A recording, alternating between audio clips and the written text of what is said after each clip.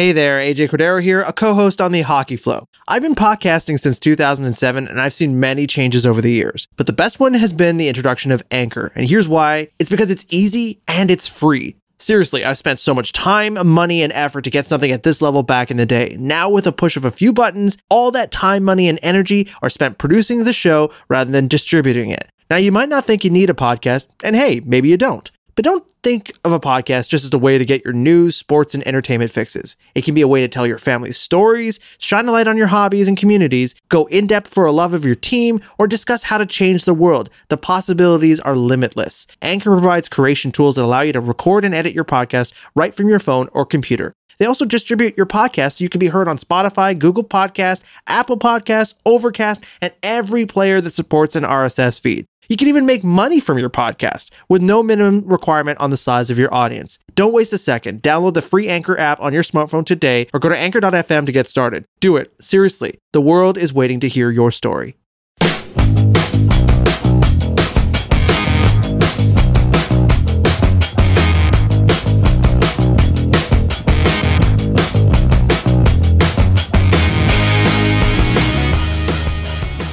This is the Hockey Flow. It's a show that covers all the action on ice and off ice. And of course, Marco D'Amico and Adam Boucher will lead you up the mountain of hockey. So let's get right into it. My name is AJ Cordero. I am the guy behind the board and sort of throwing the questions and stirring the pot of conversation. And quite conversation we have today. We have a guest, Mitchell Brown, who will be joining us from Elite Prospects. You know him. You love his work. And he's going to give you the inside scoop on what you should be thinking. Although you should probably already be thinking a lot because you've already checked out scrimmageandstats.com's analysis. Marco D'Amico has put out his amazing top 62 draft guide, and you can check out all of his work at The Hockey Expert, also on Twitter. Adam Boucher can be also found on Twitter at ReallyAdamB. Boys, let's get right into it. Quite an action-packed week, but let's start off with the awards. No, we did not win an award.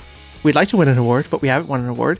Maybe we'll win an award next episode, but maybe in a year, maybe in a couple of years, but we'll see. Nice to get an award, but some other people in this world have won awards, in particular the NHL Awards, which were announced this week, including the Hart Trophy, Norris, Vezina, and Calder trophies. I'm going to throw it over to you, Adam, to start this off. Which trophy do you want to start off with?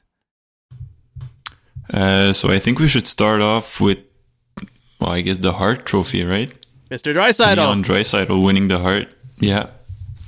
Can I just say that I'm not as shocked of Leon Draisaitl winning the Hart as I am of François Gagnon not even having Nathan MacKinnon on his top 5 ballot. Like, I am sorry, how is Nathan MacKinnon not a surefire top 3 Hart candidate year after year, considering the injuries that happened in Colorado this year to both Landeskog and Rantanen at various points in the year? Like, this guy continued to shoot at an 100-point pace. Like, I don't know. I really don't know. I think that this is more reputation than anything else. I don't know how Leon Draisaitl can win the Hart, considering that Connor McDavid is literally his running mate. Like, I don't understand how duos can be considered for the same award when, in reality, one is not more valuable than the other. Quite the opposite. I feel like if Edmonton didn't have both those players, they wouldn't have made it. So, give them both the award. But as an individual, I feel like Artemi Panarin was more essential to the success of the New York Rangers throughout the season and was about to push them into the playoffs if he kept going. I feel like that was more of anything. Or, hell, Roman Josi deserved a hard consideration, in my opinion, as well, for leading and dragging the Nashville Predators into the playoff race. So there were a lot of head scratchers. François Gagnon putting JT Miller, who, in my opinion, wasn't even the most valuable player on his own team. Elias Pettersson says hello. Other than that, no, I was very confused with the Hart. Very confused. I am every year because, quite frankly, if we look at success measures, game-winning goals, clutch plays, defense, offense, I just don't see it for Draisaitl. I don't know what you think, Adam. I thought Nathan MacKinnon was robbed, or Artemi Panarin was robbed. Yeah, I think he should have been considered as well. But no, I think it's mostly the point-wise, right, that made him win. Yeah, well, I mean, that's why you have a Ted Lindsay Award, which Draisaitl also won, right? Because the players get to vote for the most outstanding player. And we already have the Art Ross for the highest scoring player. Being the most valuable player does not mean that you're the highest scoring player in the league. Quite the opposite. I would assume that if you're on a low-scoring team and you're the highest-scoring player on the team, it's a no-brainer. But the thing is, that wasn't the case with the Oilers. They were the problem for the Oilers was not scoring goals; it was keeping them out of their own net. Yeah. So on that end, Draisaitl is uber horrendous. I mean, 5-on-5 defense is just not something that Draisaitl cares about. Whereas if you look at Artemi Panarin, probably the best 5-on-5 winger in the league this year, and Nathan MacKinnon, well, you know, after the playoffs he just had, even though that shouldn't factor into how Hart voting works, can you really honestly argue that he isn't a top 3 player in this league right now? So, I don't know. I really don't know. But I've always had issues with the fact that reporters vote on this because 3/4 of the time, let's be honest with you and everybody here, they don't watch all the games in the league. They go by reputation. They go by what they see in short samples. And then they look at point totals and they kind of come up with their own idea. Are you saying people who are pressured for deadlines are going to cut corners? Yeah. I'm pressured for deadlines and I don't cut corners. What? Also, ever. Yeah, this is, I listen, I know I work in this industry cursorily, but I think that one of the things that is, people give way too much credit for journalists for is like, oh, they're so deadline. It's like, too bad, you got to get it right. If the fact that you're not actually doing the research is kind of pathetic. Exactly. You should be doing the research. And let's also call a spade here. They've had how long to vote? How much more time did they have to think about their vote compared to previous years? Just with the COVID effect, right? Yeah. Exactly. So if we are saying that scouts will have more time to overanalyze prospects than ever before, why wasn't that the case for journalists whose job for is awards, to vote on an award so prestigious? And you see, this is my issue with the Hart every year. I feel like the last time they got the Hart right was Taylor Hall a couple of years ago. However, let's transition to a trophy I feel like they got spot on. Connor Hellebuck wins the Vezina. The only thing that angered me was Tuukka Rask was second in voting. A guy that plays half the games should not be voted the best goalie in the league on any circumstance. I would rather give Vasilevsky the second round voting, but thank heavens that everybody got this one right. Connor Hellebuck was, to me, a Hart candidate because he really kept the Jets in it. And, people will look to his playoffs and be like, well, he couldn't hold the fort. I mean, you lost your number one center and arguably your best scoring winger. Not much a goalie can do. Essentially, he was playing around a team that Carey Price has had the privilege of playing behind in quality. That is the Jets without Laine and Scheifele. So you can't make miracles. They did lose half of their D-core before the season, right? Exactly. So, exactly. Yeah, for the numbers he put up, he well deserved for him. Yeah. Honest to God, I think Connor Hellebuck is rising slowly but surely into prestigious status, top 10 easily, top 5 arguably. I mean, he earned it, right? I mean, he came out and said it. He came out and said, I'm going to bounce back. I'm going to win the Vezina. He said it. And I remember it was a couple years back, he was runner-up, and I can't remember who it was too. I think it was in 17-18. And yeah, you could tell it was crushing for him, but he's earned his place here. First in nobody can say first in shutouts, second in NHL wins, 7th in NHL save percentage or something like that. It's he's just been solid.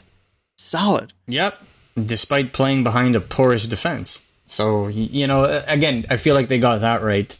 Another trophy I feel like they got spot on. Finally, was the Norris Trophy, and it didn't go to the defenseman with the most amount of points. Look at that. It went to the defenseman that exhibited the most amount of, exceptional overall play. Roman Josi, to me, was the best defenseman and the best offensive weapon on his team. He was the best player. Scratch that. Yeah, just overall, just best player. And this is a team that's paying 4 forwards over $6 million. And he's their best offensive player.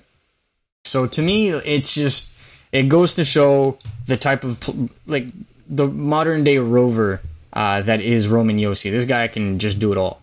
And I found that he was one of the only reasons why Nashville was even in a series versus the Coyotes. I felt like the rest of the Predators didn't show up either. But Roman Josi just shows up all the time. Consummate pro. And what I loved about his communication when he actually was announced as the winner of the trophy is he credited his time with Shea Weber as the reason for his development and being taught the right way and his rapid progression. And he even goes to state that it's an absolute shame that Shea Weber never won this trophy in his prime. I agree on all counts. I watched Nashville play a lot, in the middle of the decade. I felt like Roman Josi exploded playing next to Shea Weber, and when Shea Weber was traded, he carried PK Subban, in my opinion. So to me, I stand by this. I think this is long overdue for Roman Josi. Yeah, well deserved. And should we jump to the last one? The Calder Trophy, baby. Sure. The Calder Trophy. Another one they got right, Cale Makar. Don't say that. Quinn Hughes? We're going to lose Vancouver fans. Yeah. Well, I mean, it was. Sorry, I saw that Cale voting Makar breakdown. It's very clear. He won. Double. Like, it's just insane. And look, I understand what people are going to say, but Quinn Hughes is better than Rasmus Dahlin. Yeah, like, I get it. I do. Quinn Hughes played on a less jam-packed team than Cale Makar. I also understand that. Cale Makar had more primary points. Cale Makar was more involved overall. I felt like Quinn Hughes benefited greatly from the supporting cast that he also had, which I feel is incredibly underrated. I feel like Elias Pettersson is going to be a kind of player that could be in the same discussion eventually as a Nate McKinnon. But ultimately, I feel like Cale Makar impacted the game on more facets, even though if it's a sliver, and in no way indicative of how the voting worked out, because I don't think that Cale Makar deserved twice as many first-place votes as Quinn Hughes. I thought it would be tighter than that. But again, you're going on reputation, right? Which Cale Makar built last year in the playoffs.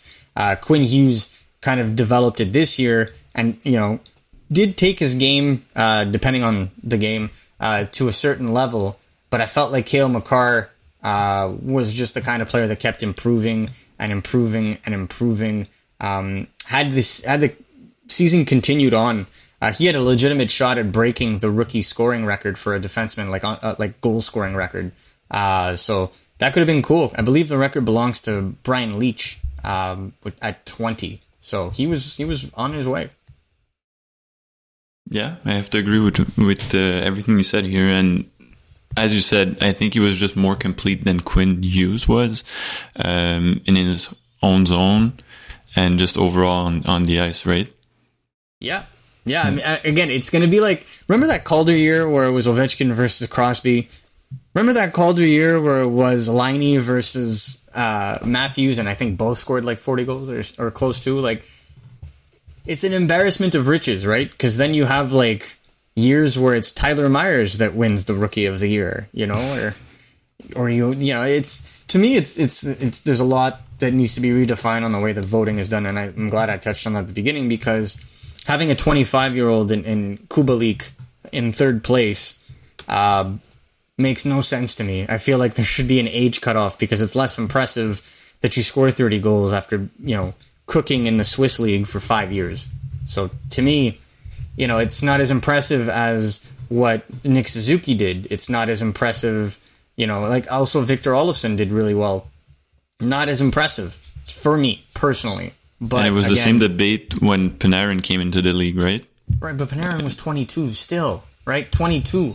Makar is turning 22 in like a month.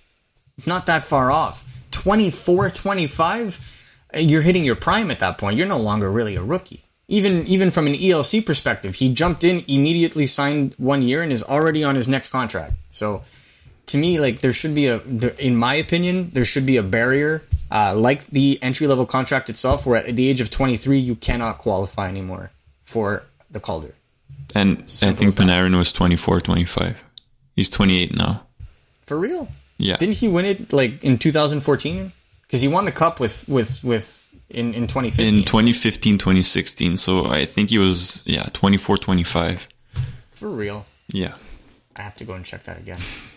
Carry on. In any case, we should also check up on a series that's also taking place, the Stanley Cup. That's a thing. So first two games are in the books now, and we know that the Stars won the first one, Bolts got the second one, and the third game is taking place tonight at 8 p.m. Eastern with the Lightning, I guess, at the Stars. Not that it really matters when everyone's in Edmonton. I'm going to throw it over to you, Marco. What's your impression so far of the series? Hard fought, hard hitting. I like what I see. Obviously, I feel like this is a series that Tampa Bay was just built to win. However, again, could have been standing on his head. Just really solid defensive play. And what I really like is the secondary scoring really coming in and pushing through. From what I remember seeing, I think Joel Pavelski has done. He's got 10 goals now, if I'm not mistaken. Yeah, which at 37 years old, like that's pretty impressive. It's been only done once, I believe, in the last 25 years, where a player of his age had that many goals in the playoffs. So it'll be interesting to see how it continues to unfold. But I definitely like the way that Tampa Bay, bounced back and really helped the way that things are working. So really, the way that I see it, the next game for me personally, I feel like the next game is going to win the series. Yeah, I mean, one thing we're seeing from Dallas a lot is just they're hitting them a lot. They're like Tampa Bay is not going to win it easily. No, exactly. They're hard hitting. You're seeing Point get hit a lot. You're seeing even Palat, Gourde. They're all players that play hard, but they're getting hit a lot. So it won't be easy, but I think Marco's right. Tampa Bay's built to win this year. I think what's going to make the difference is which defensive core is going to be stronger as a unit. I think ultimately we know that Hedman, I think Hedman has tied the scoring record for defensemen with also 10 goals. So you have Hedman on one end, Heiskanen on the other, McDonough backing him up, Esa Lindell and John Klingberg backing Heiskanen up. So really, this defensive three-headed kind of monster that we consistently see in successful playoff teams, it's really going to come down to who's owning the puck. Because forward-wise, they both have exceptional depth. It's really about that defense. So whomever's defense, and this is going to sound so cheesy because I feel like it's said in every NHL game ever, but whoever's defense is going to be able to transition the puck faster and more efficiently, in my honest opinion, is going to be the team that will ultimately win Game 3. I think that what we're going to see is a very tight game. We're going to see a hard-hitting game, but I feel like it's going to be a very high-tempo game. It's not going to be slow like we saw maybe in the first game, which fits Dallas's MO, right? If they can slow down the pace, that disadvantages Tampa Bay, but I feel like they're going to go head-to-head with their talent and their speed on both ends. So, to me, the players to look out on both sides, I'd keep a serious eye on Rupe Hintz and Denis Gurianov. Definitely two guys to watch out if they're playing a speed and skill game. And on Tampa Bay's end, when you need a goal, when you need it in clutch, Anthony Cirelli. Just watch out for Anthony Cirelli because I honestly feel like they're going to have to pay top dollar to retain this guy because he's just a monster. That's the way I see it. Goalie wise, though, who do you see coming up on top here? Who do you think is gonna pull a rabbit out of their hat? So AJ thinks listen, man, 6-2 in the playoffs, man. That's not some random thing. That's a testament to coming back after a loss. It's like that when you bounce back like that kind of confidence, those kinds of X factors really do play in a Stanley Cup series, I think. And maybe it's old school to think of it that way, but it does really make a difference when you can show to your team, when you can show to people on ice that you can eke out those wins when it matters. So I know everyone here is pulling for the Lightning. I guess I don't know about pulling for, but I guess we're all expecting. I don't think I'm pulling for. Yeah, anybody. I think that's really what both teams. It's hard to be excited about the series. I'll be straight. It's hard. It's like, oh, there is no past rivalry moment. The only thing that Dallas and Tampa Bay have ever done that would result in any form of noteworthy tidbit, I believe, is when Brad Richards went to the Stars. Oh, that's right. There was a hot minute rivalry, and then Brad Richards wound up in New York right after. So after they won the cup, right? Tampa? After Tampa Bay won the cup? Yeah, just a few years. I think he stayed around for a year or two. But then, when his contract came up, he was out. And all that to say, there's nothing between these two clubs. You couldn't have picked two clubs with absolutely nothing on the line, no precedence, nothing. So, heck, Vegas versus Tampa could have been probably something of a hotter ticket or a hotter topic, but we'll see. Ultimately, I feel like you're going to see some emotion on the ice that will get people involved. However, this is usually the problem when it goes east versus west. It's just like the notion that it's the cup. And so you're just kind of watching to see what happens, but there's no prior push towards it. And narrative matters. I mean, like, honestly, how do you sell a narrative like this? It's harder to, right?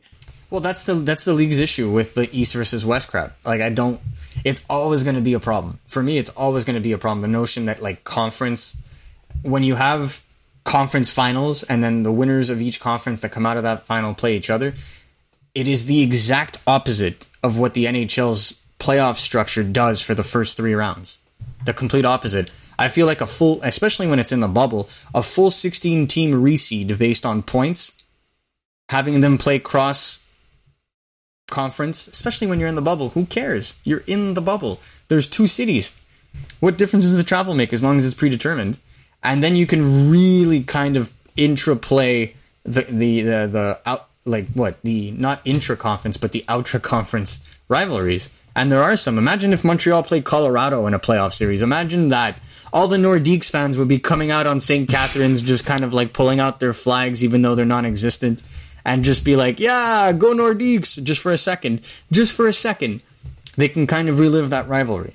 Or like, I don't know, New Jersey playing the LA Kings again, or the New York Rangers playing, you just name it. There's so many cross Western Conference rivalries that you can come up with. So, to me, I think that that's something that they can look into, especially if it's going to be like this for another year. But ultimately, no desire to really watch that other than the fact that I need to for my job on this podcast and other content, and to see who wins the Stanley Which you can Cup. all find at scrimmagestats.com. Scrimmagestats.com. That's the place where you can find Marcus all of his content, and also at Twitter. Hold the plugs for Mitch, man. Don't worry, I've got his plugs ready to go.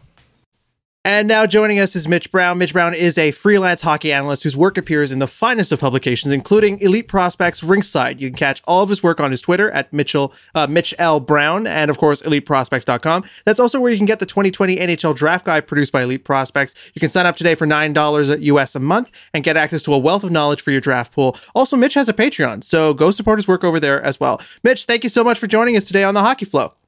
Yeah, thanks for having me on. I'm really excited. I mean, yeah, I want to get right in the thick of it. We've been talking mostly about the draft, so I'm going to kind of deviate from that just for a sec. So throughout the year, there's been a lot of talk about the Habs and the plethora of prospects they have currently in the NCAA. So we've exchanged on this a little bit, and I absolutely love going through the data myself. So I was just, we were talking about Cole Caulfield early on and how he was a 5-on-5 goal driver and how his expected goals were pretty much the highest within the NCAA. Personally speaking, though, I would rather turn my attention to the defensemen, who I feel are totally, I would say, undervalued right now. And that would be Jaden Struble and Jordan Harris. Now, the last time we spoke, you had mentioned that Jaden Struble was one of the better defensemen that you've tracked this year. So I just wanted to maybe discuss what about his game you found intriguing when tracking. So the first thing is his ability to get off the point. He led all the defensemen that I tracked in individual expected goals per 60. And for the most part, generally defensemen, they get a rebound every 4 games, and that drives it. With Struble, he's getting off the point every single game, firing a lot of shots off. And a lot of them are really high quality. He has this curl and drag wrister that he can pull through and around players that he loves to pull off. It does come at the expense of his playmaking, but I think that's more of a maturity thing. Like, he has it in spurts here and there. It's not going to be a huge issue going forward, I don't think. But the crux of Jaden Struble's game is his transition upside and his physicality. His transition upside through the roof, I think. He was one of the 5 best defensemen that I tracked, and he was a freshman. in transition, never gives the puck away, never dumps it out, passes always hit their target. He's a really explosive skater. He has a few things that he needs to work on, like with route finding and, managing pressure, but he's a far and away net positive. Like a very, very refined player already for someone who jumped directly from prep, and not like Minnesota prep, but like lower level prep comparatively. It's just, it was really exceptional. And I mean, the same thing that Marc Bergevin alluded to with like the body of a Greek god, the physicality is really impressive for his age. And there's a ton of control in his game. He's not running around and being super reckless for the most part. He has spurts here and there, but like, I think you're looking at a guy who could be a potential number 3-4 defenseman. He's a lot closer to hitting his upside than people think. There's still like this, he's risky and so on. I don't know. When you have those level of tools, you're going to play. Like, that's just the way I see it. When you can do those things, you're going to play. It's just a matter of how good he's going to be. Yeah, I tend to agree. I remember when Bergevin made the Greek god comment, man, that was cringe. But it was, from my viewings especially, like, he started, for those that don't know, he started the year with a groin injury and kind of played through it for a bit. I think he took a few games off after that to fully heal it and then came back. And that's really where he went on his offensive tear, pun intended. So that was kind of intriguing to me. The one thing, though, that I did find, and you touched on it, and I think that's a worthy discussion, is he was playing high school, I believe in the Massachusetts, like the New England area, and was actually supposed to go to the BCHL for 1 year, and then came in and played in the NCAA. So I think he was born 2 weeks. If he would have been born 2 weeks later, he would have been a true freshman this year, as opposed to just like a regular freshman. He would have been eligible for this draft coming up. So that I still, from the tracking data, I found that super impressive. Another thing I wanted to discuss, though, was Cole Caulfield and his offensive generation. Now, we saw that he was mostly an expected goal driver, but I just wanted to maybe discuss in the tracking what you thought about the playmaking aspect of his game, because a lot of people see him as solely a goal scorer. Yeah, so it kind of comes in on the second half, is where you start seeing the playmaking really take off. He's flashed it before with the NTDP, but it's never really been high-level stuff. But there was that weekend series against Arizona State, I think it was February 22nd, where you started seeing this Cole Caulfield who was like, looking off his passing target, pulling sticks out of the lanes, hitting his teammates in stride, stuff like that, starting to find the trailer. And then for the rest of the season, I think there were only 2 more weekends after that, but he was doing it really consistently. And so when I was tracking him, he got a consistent boost throughout the season with his individual expected assists. And if you just remove like the first half of the season, which obviously not exactly the most statistically sound thing to do, but if you were to do that, he would be like in the 90th percentile amongst playmakers. So I think it's a really positive development in his game. And a big part of that starts with what he's doing in transition. He's just way more involved. He's not as passive anymore. He's taking control. And I think, depending on where he is, but if he goes back to the NCAA, I think we're going to see a very dominant second season. Yep. I would argue, and it's a valid point that you mentioned each half of this season for Cole Caulfield. So I from watching him myself, I feel like he changed his game, and I think you can confirm it with the data at this point. But there was a tweak or something change in his game after the World Junior Championships. I think that he took those critiques to heart. And when they came back to play with their team, I think it's at that point that Alex Turcotte was also working through an injury. So it was really Cole Caulfield and Dylan Holloway that were the 2 play drivers. And exactly, it was, exactly where I'm going with this. But Dylan Holloway finished the year, I think he had like 10 points in his last 10 games or something of those lines. And a lot of those assists came from plays that either were started or directly caused by Cole Caulfield. So a lot of people will talk about Cole Caulfield's transition game, and I'm glad you brought that up. Obviously, we know from a goal-scoring perspective, Cole Caulfield is a prolific goal scorer, but I think, and this is where I want to kind of bring the question, a lot of his goals come in tight. A lot of his goals come in from like high percentage areas. And so that's something I wanted to ask. Is the expected goals coming from Caulfield also a product of where his goals are coming from?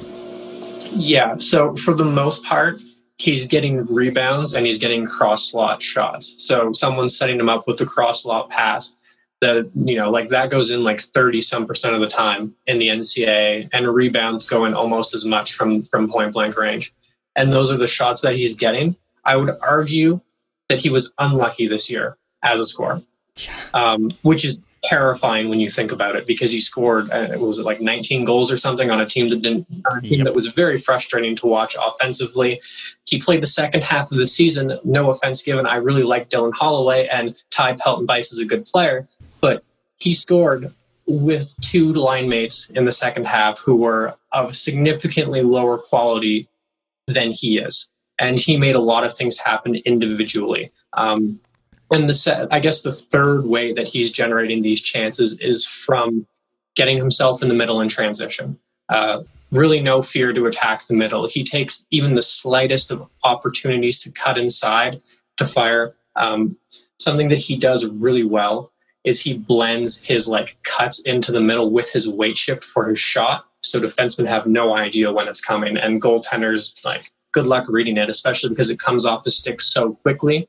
And the power, the placement, the deception, when he has the puck on his stick, he's never showing the goaltender where the puck is going to go. It's always some different direction, trying to confuse and deceive everyone around him. I don't know. I think he's a top 3 prospect outside the NHL of drafted players. It's really hard to think of flaws at this point. He's a super impressive player. Crazy. There are tweaks that he could make, but he's going to be a great player for a long time. I tend to agree. I'm actually thinking of the play you're describing, where he kind of cuts in through the middle and then will kind of shift his weight left to then release right. I think he did that a few times actually this year, especially early on. The point about above replacement teammates, or essentially in regards to him, is pretty valid when you're looking at other prospects in the NCAA. If you look at Alex Newhook, he was playing with Matt Boldy for a good part of the year, and when he exploded, so did Alex Newhook. Trevor Zegras also had a running mate. I felt like Caulfield was kind of looking for that all season, so it's actually quite relevant. And the unlucky part rings so true, pun intended, because I've never seen a kid hit that many posts in my life. AJ, I am not joking. I watched 15 games. I counted 32 posts. And one game had 5 posts. I couldn't believe it. So ultimately, I agree with everything that was said here, but I do find it intriguing about the discussion about carrying the puck up the middle, because that's one of the critiques I have of Dylan Holloway, is that he doesn't really do that as much, because Cole Caulfield was doing it, and that kind of skews the way that people look at him. That's why I don't believe necessarily that Dylan Holloway is a center necessarily at the next level. I think he might be better off as a winger. And that really kind of brings me to my next point, and that's about this upcoming draft. And this is the bread and butter right now, because everybody's eyes are on that.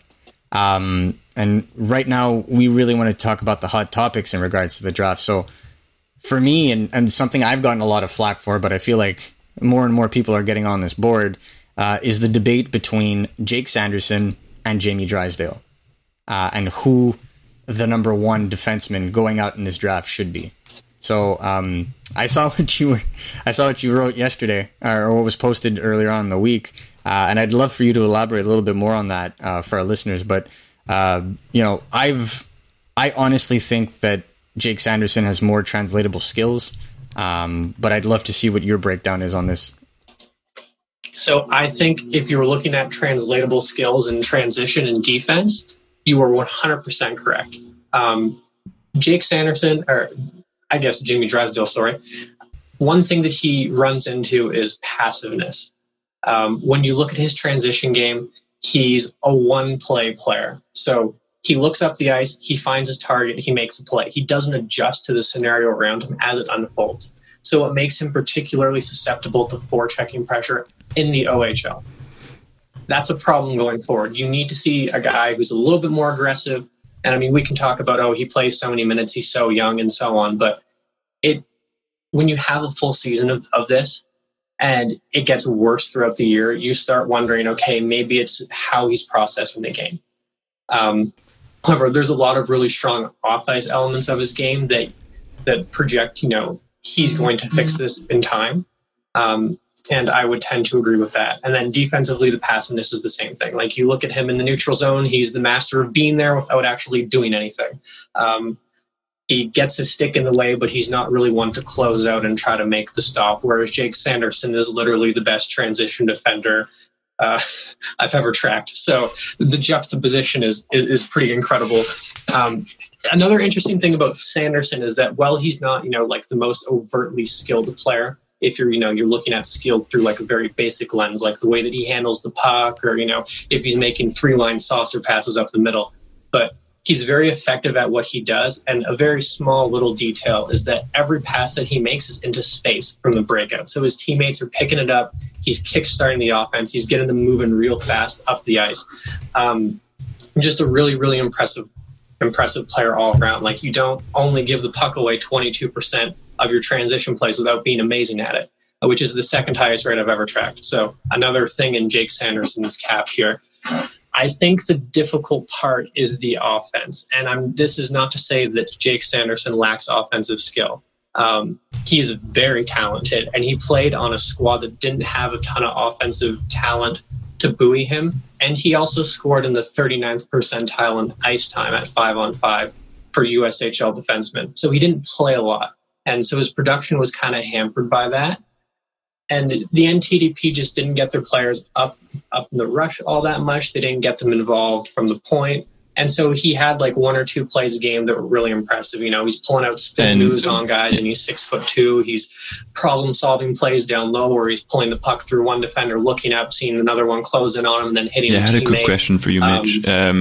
So you mentioned really the passive high-level play of Drysdale, right? He's catching the puck across his body zone. Like he's going to shoot. Would you say if a team's able to develop him better into a better offensive player, because he was still close to a point per game, Drysdale is just as a more passive defender, would you say he has a bigger upside than what Sanderson might bring to the team if the team is able to develop him the right way? Trailing behind the play, he does also have a little bit more freedom to make those plays, which matters. And for me, I think that little extra playmaking ability from inside the offensive zone is why I give Drysdale the edge. But it is so close.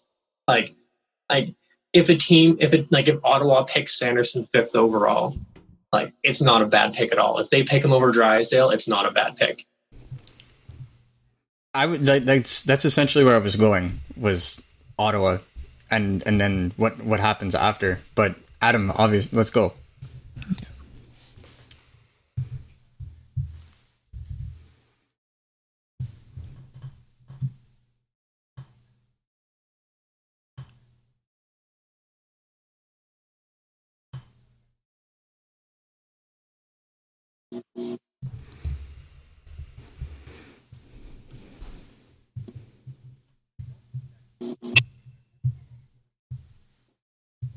Yeah, I mean, in the offensive zone, he just sees plays developing that Sanderson doesn't. And so if you can get him to tap into that consistently, and again, that applies to how he stops plays in the rush and how he gets involved in the rush. Jamie Drysdale could be one of the NHL's biggest weapons in joining the rush and getting involved because of his playmaking ability, because of the skating, because of how quickly he closes gaps on players. But instead, he just doesn't do it. And, if you can tap into that, he could be a legit number 1. But I think both of them in this case are probably more number 2s, and so real tight. Bingo. And so that was kind of my point. Another point was just the dual threat offensive ability I find in Jake Sanderson. His shot is, I find, incredibly underrated. That it'd be his slap shot, that it'd be his wrist shot, which is so good for tips. But I don't see that in Drysdale's game. I really don't feel like his shooting mechanics are necessarily there in comparison to a guy like Jake Sanderson. So whenever I'm kind of brought up the notion of, well, Drysdale's the better offensive player, my mind always kind of goes to that. Like, maybe in the O he is, but as they continue to rise throughout ranks, there's always this notion that will their offensive tools translate at the next level?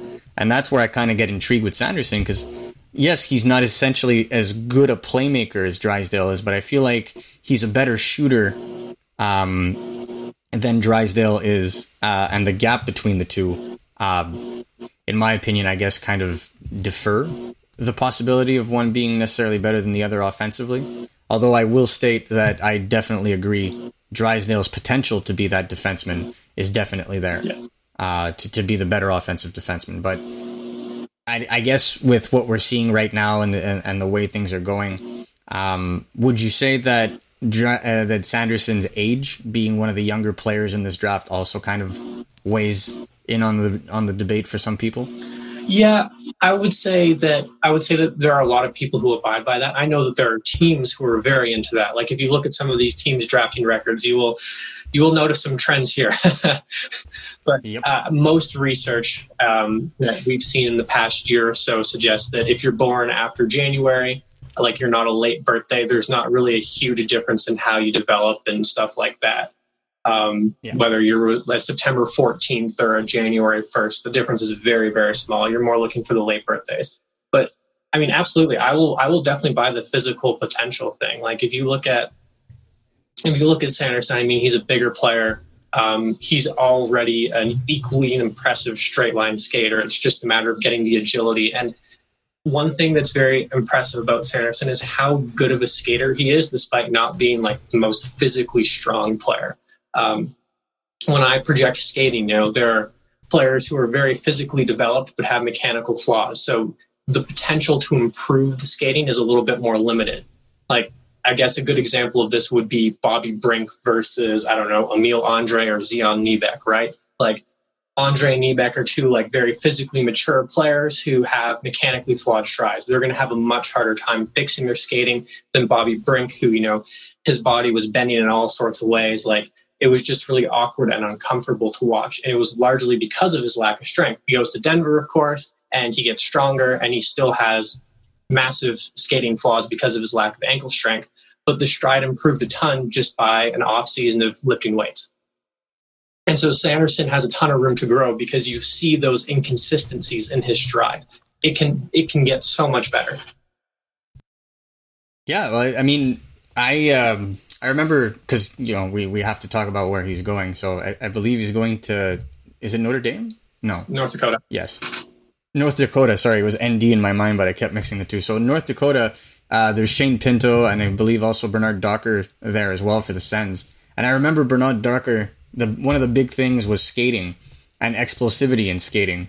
And just watching him for the last 2 years, it's night and day. He's really been able to kind of push that. So one of the things a lot of people are talking about is the growth potential in Sanderson and the fact that he'd be going to the NCAA, where he'd have a lot more time to focus on physical training throughout the year, as opposed to someone in major junior playing 67 games a year.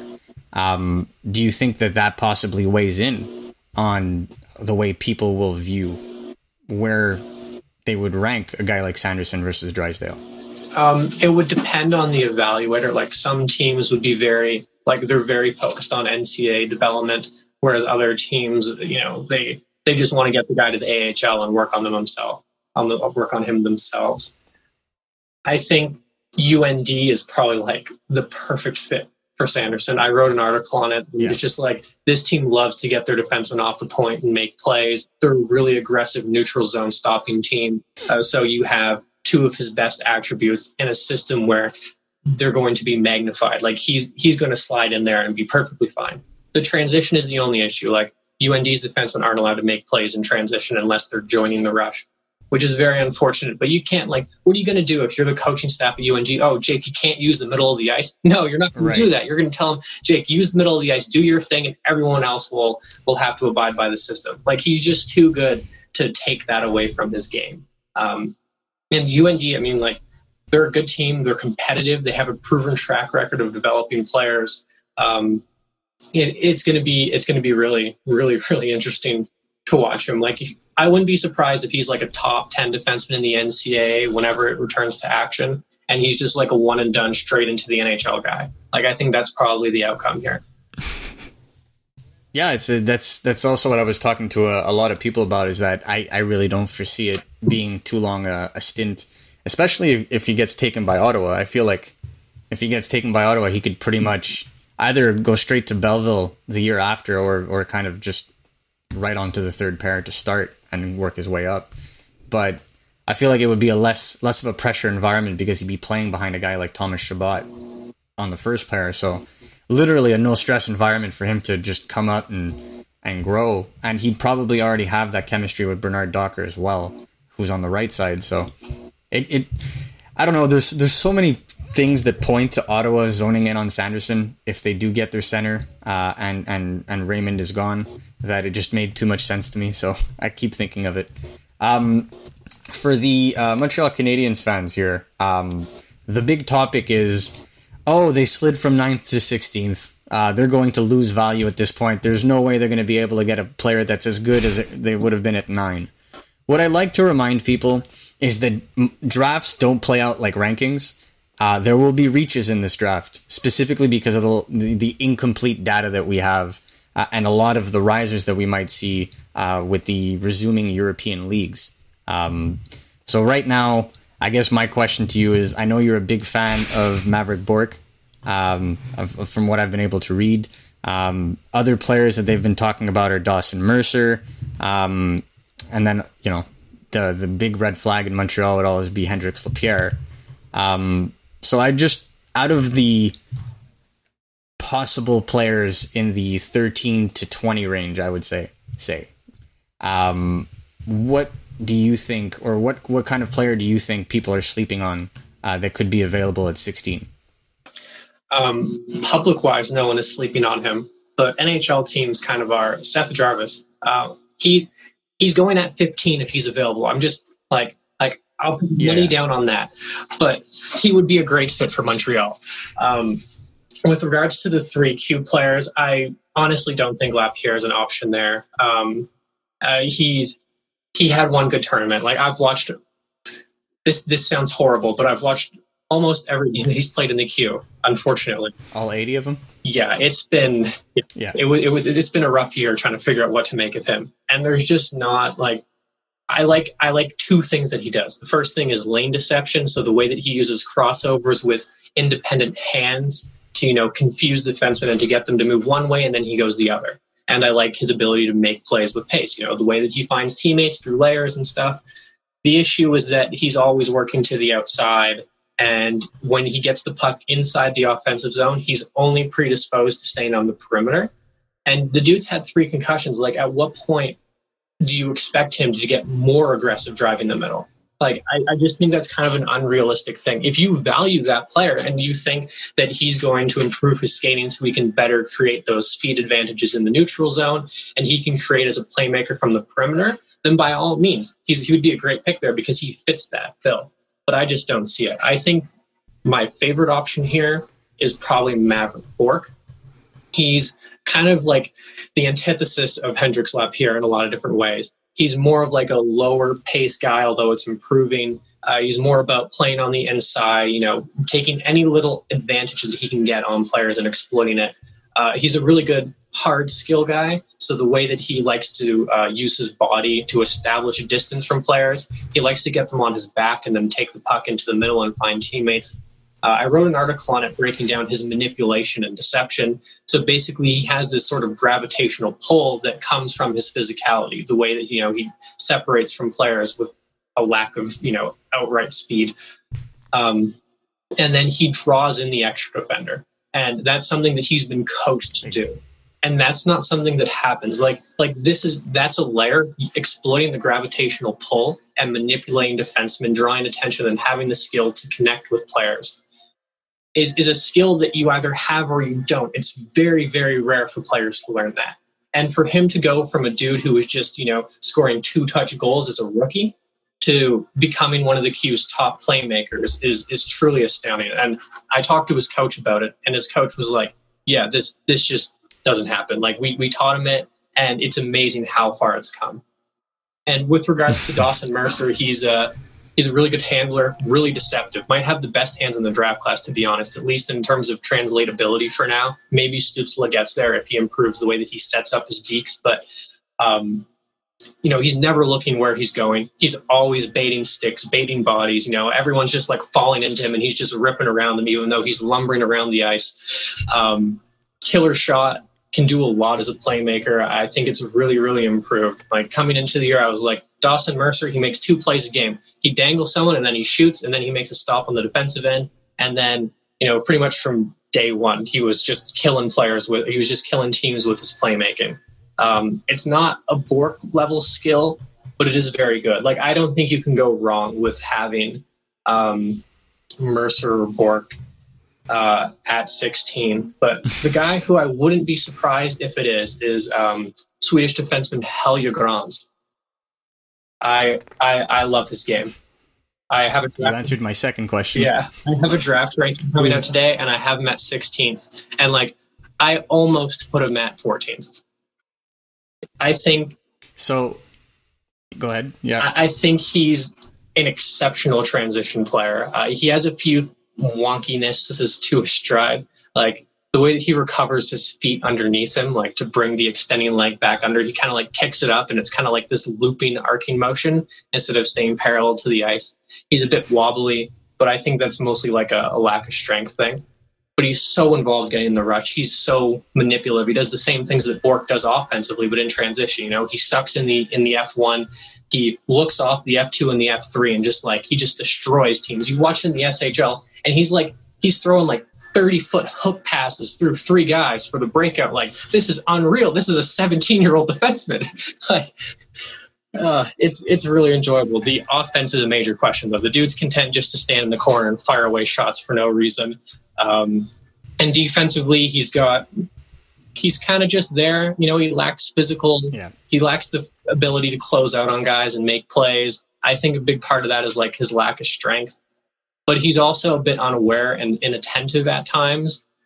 But he would be a really, really good fit for a team that could use another right shot defenseman who loves to get up in the play and make things happen.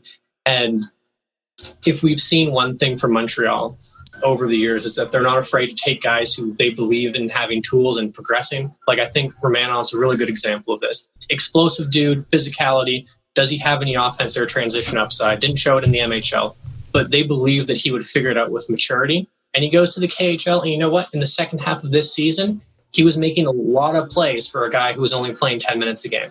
And I think with Grans, you might see something a little bit similar in his development. I think you're seeing it now, though. He had a pretty solid preseason, and I saw him on, I think it was Saturday or Sunday, and still, more and more, I did a mock draft, and I actually put him at 20 with New Jersey's third first rounder, and I think he's right there, and that was kind of my point.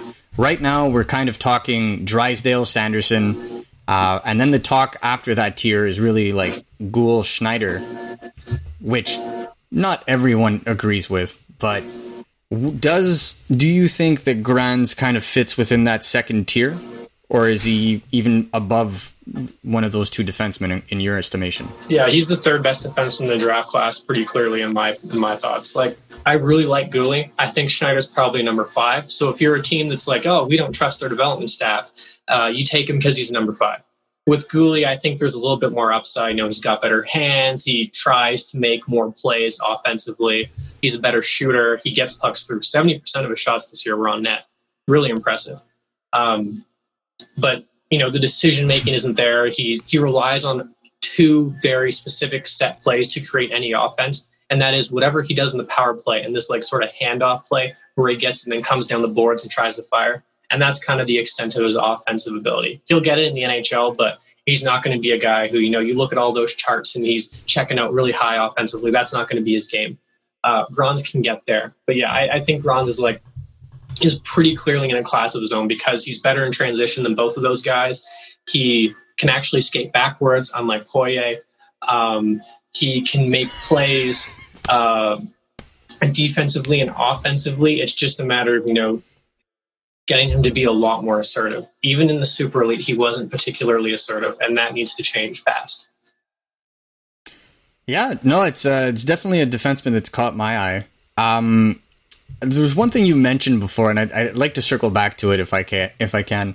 If Seth Jarvis is available at 15, he's gone at 15. So I kind of like that comment.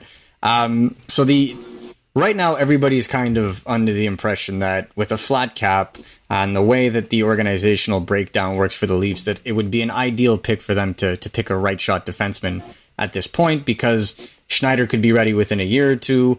Grans could possibly be ready within 2 years as well. But no, I agree with you that I feel like if there's a high end forward, and we always know that there will be, because there's always going to be a reach for a center or a defenseman at this point in the draft, that the Leafs could very much consider a guy like Seth Jarvis. So why are people sleeping on Seth Jarvis, even though it seems that the majority of people have him ranked in the top 10?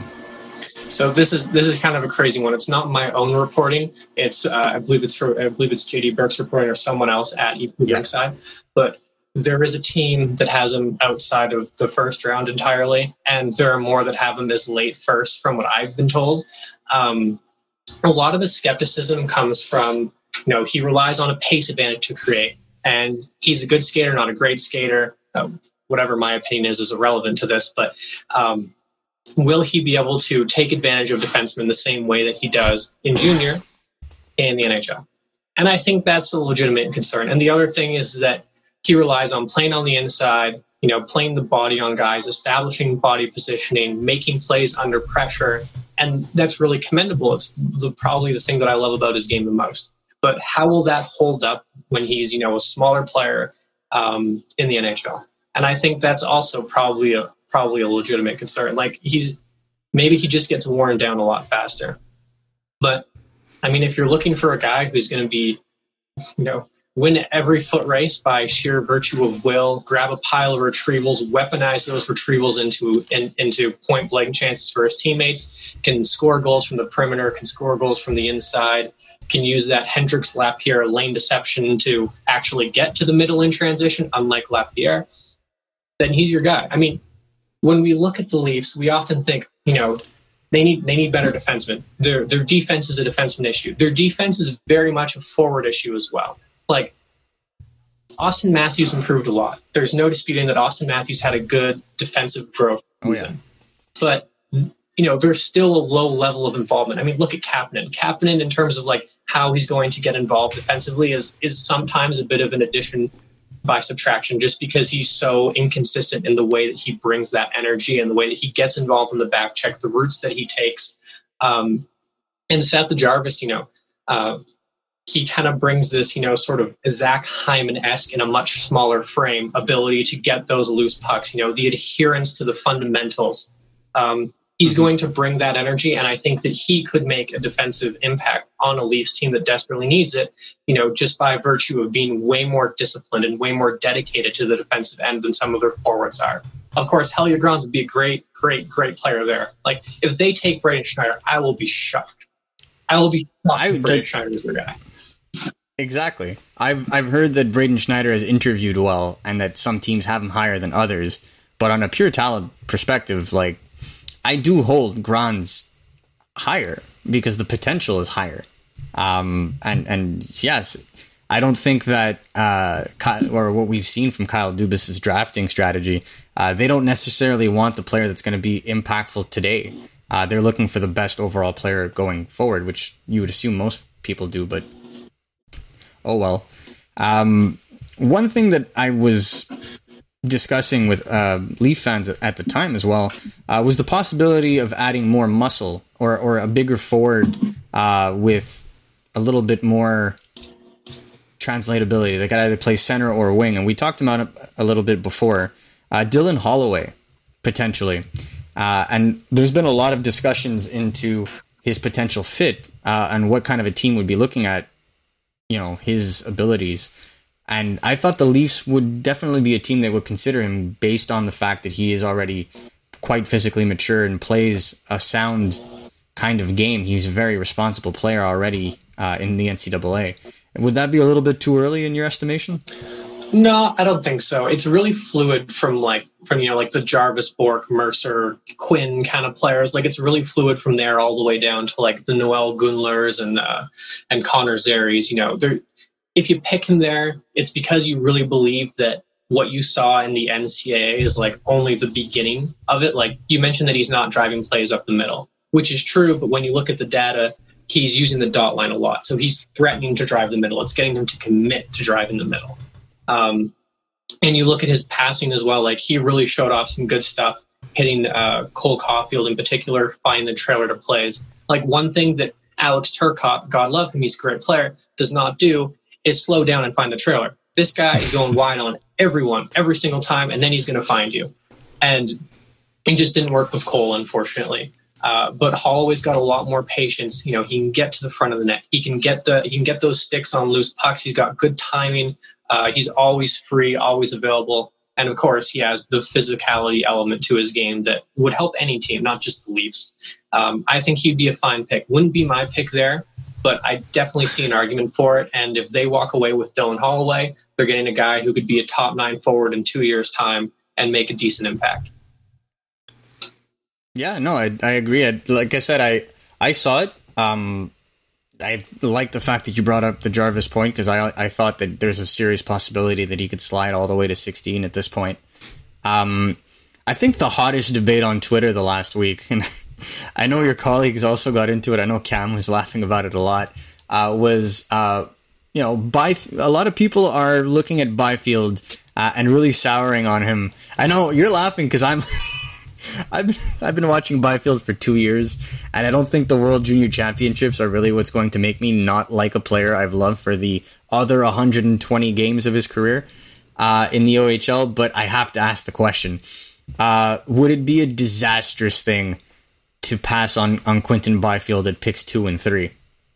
At 2, probably not. At 3, it would just be asinine. Like you're getting a player who has the highest or second highest upside in the draft class. We can talk about, he's big and he's just ragdolling these fools all game long. Won't be able to do that in the NHL. He's 6'4", 215 pounds. How many players are that big in the NHL? It's a joke. He's going to do the exact same thing. Like he needs to improve the way that he gets his body oriented. Like, he doesn't sit deep enough into his stride at his hips. He tends to bend his torso really high or really sharply. And so when he goes into puck battles, he's at a disadvantage because he has to turn his body upwards first. And, players can get under him and leverage him. And that, if he figures that out, if he, starts loading his stride correctly and fixing his orientation with his hips, he's going to do the same thing. And he's such a good playmaker. He's such a good handler. He's such a good transition player that he's going to score. I mean, the big thing for me is, how does he play in space? He has a weak off-puck offensive game. He has some difficulty relocating. He tends to pass and then just look and watch instead of, driving the middle, or for more complex plays like trying to make time movement into the slot with the player around him. He's so used to being the puck-dominant force that he hasn't figured out how to play without it. But, you can teach that stuff. And even if he's not going to be like a 40-goal guy, look, we only have a 25-goal, 45-assist center who plays defense, overwhelms everyone in transition, and wins every puck battle imaginable. How terrible is that? No, you take him. Like, this is just some serious galaxy braining stuff going on here. People look at he didn't score in 2 games against London or whatever crap it was. Therefore he must not be. Or Ottawa. Like, what a joke. He's going to be like. It's ridiculous. People are overthinking this, and people are fixating too much on translatable skills without knowing what these translatable skills look like. I'm all for being creative and having really hot take opinions for the draft, but Quinton Byfield outside of the top 3 is just one that doesn't make sense to me. Yeah, I personally hold him in higher esteem than Stützle, because I feel like he's actually a more of a dual threat player than Stützle is. Yeah.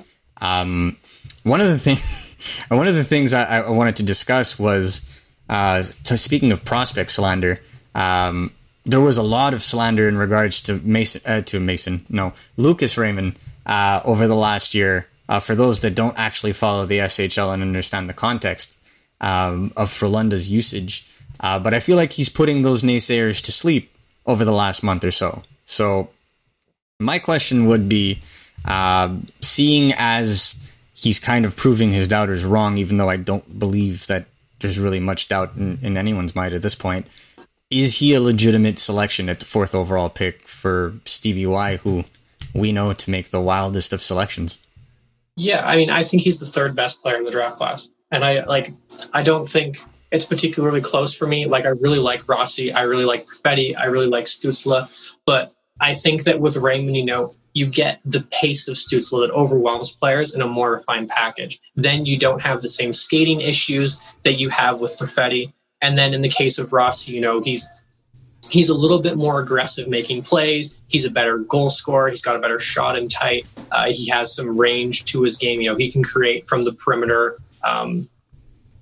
I think it's pretty clear he's the 3rd best player in the class, and it's been that way the entire year. It's just that people,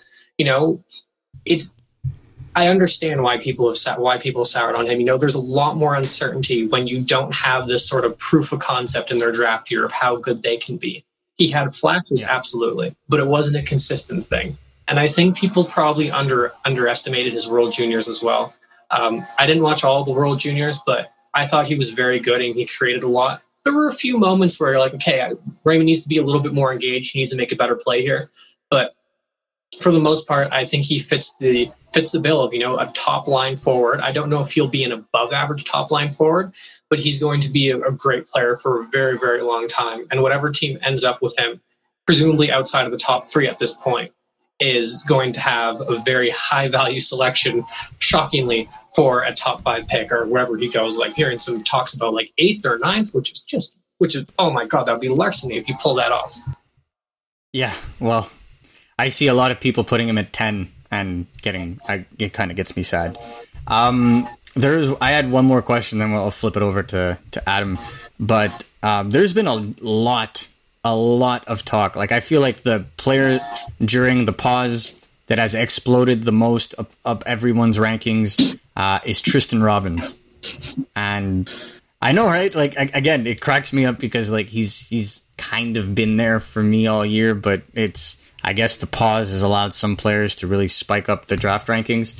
And that's one of the people that a lot of folks are starting to put not only in the first round, but in the top 20.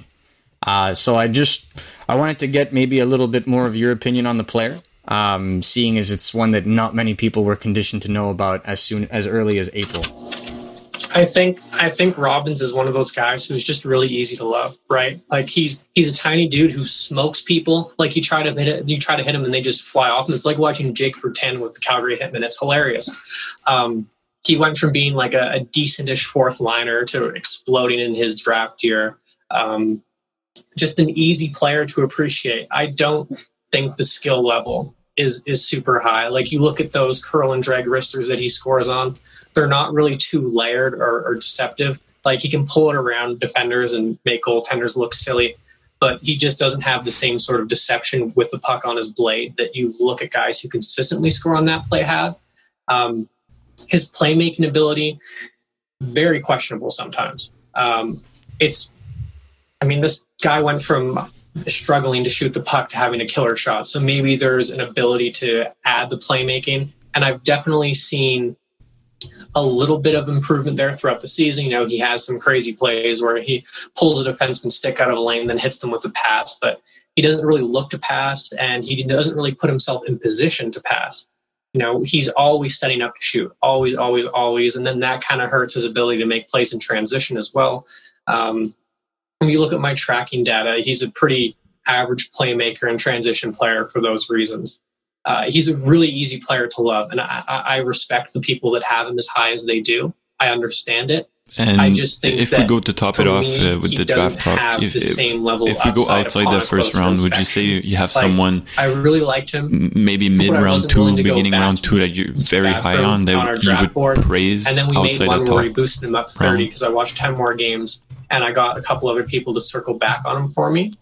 And that's probably about as high as he'll go. Like, I think he's in the 50s right now, and I think he'd be a good pick there. I just don't see the upside and the certainty with him, especially continuing the offense, is a little bit on the lower end of the scale for me. I think he'll be a good player, but I think if we're talking like his 50th percentile outcomes, like what is he most likely in the NHL? He's probably a dude who goes out there, hits people, and, gets the occasional goal on your fourth line. Like his 90th percentile outcome is becoming, an above average top 9 winger, which is still a good player, but not someone who I want to take inside the top 40 of this draft class. Makes sense.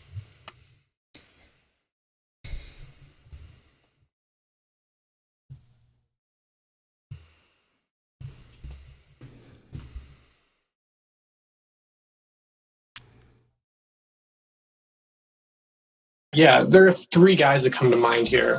There's Wyatt Kaiser, who's sort of a mobile, do-it-all defenseman. He needs a lot of tweaks. He wasn't great in the USHL, although he was quite solid at times. But the upside there is really high. Just needs to learn how to shoot properly. Brock Faber, offense very limited, but he's one of those guys because of how solid he is in transition, because of his exceptional lateral mobility, the way that he closes space, the way that he makes defensive stops. He could be one of those guys who fans of teams are going to be like, oh, I don't want to pick this guy. And then 5 years down the line, he's a number 4 who has killer underlying metrics. And then a personal favorite of mine is Ozzy Weisblatt. I want to ask you who's taking game 3 tonight. In a way, like the smaller dude who plays fast and hits hard. But he's a much more versatile offensive player. Really, really advanced playmaking at times. His skating needs a few tweaks. He's a bit of a wide recovery guy who doesn't fully extend his strides. He doesn't really have the proper toe snap and recovery to maximize what he's putting into his stride. But all around, a really interesting player. And upon further research, I came away more impressed with his shooting and goal scoring upside than I did this year. I watched some of the 18-19 games back, and he seemed to have more of a nose for the net and off puck timing and movement ability to finish those plays off. And so I think we're just starting to see the best of what Ozzy can bring. I think he's got top 9 upside quite clearly. I love Ozzy, by the way. I've been watching a lot of the WHL specifically for him, so I tend to agree on that. Adam, did you have another one? All right. Oh, I'm not going to lie. I have not watched any NHL playoffs this year. I watched my previous game. Yeah, well, I've been working so much with the draft stuff. I have 7 articles that I'm publishing between now and March. Yeah, I'm way out. I'm way out here. My God, October 6th, and yeah, I just haven't gotten around to it. But I'm going to say Tampa because I like them more. So Tampa.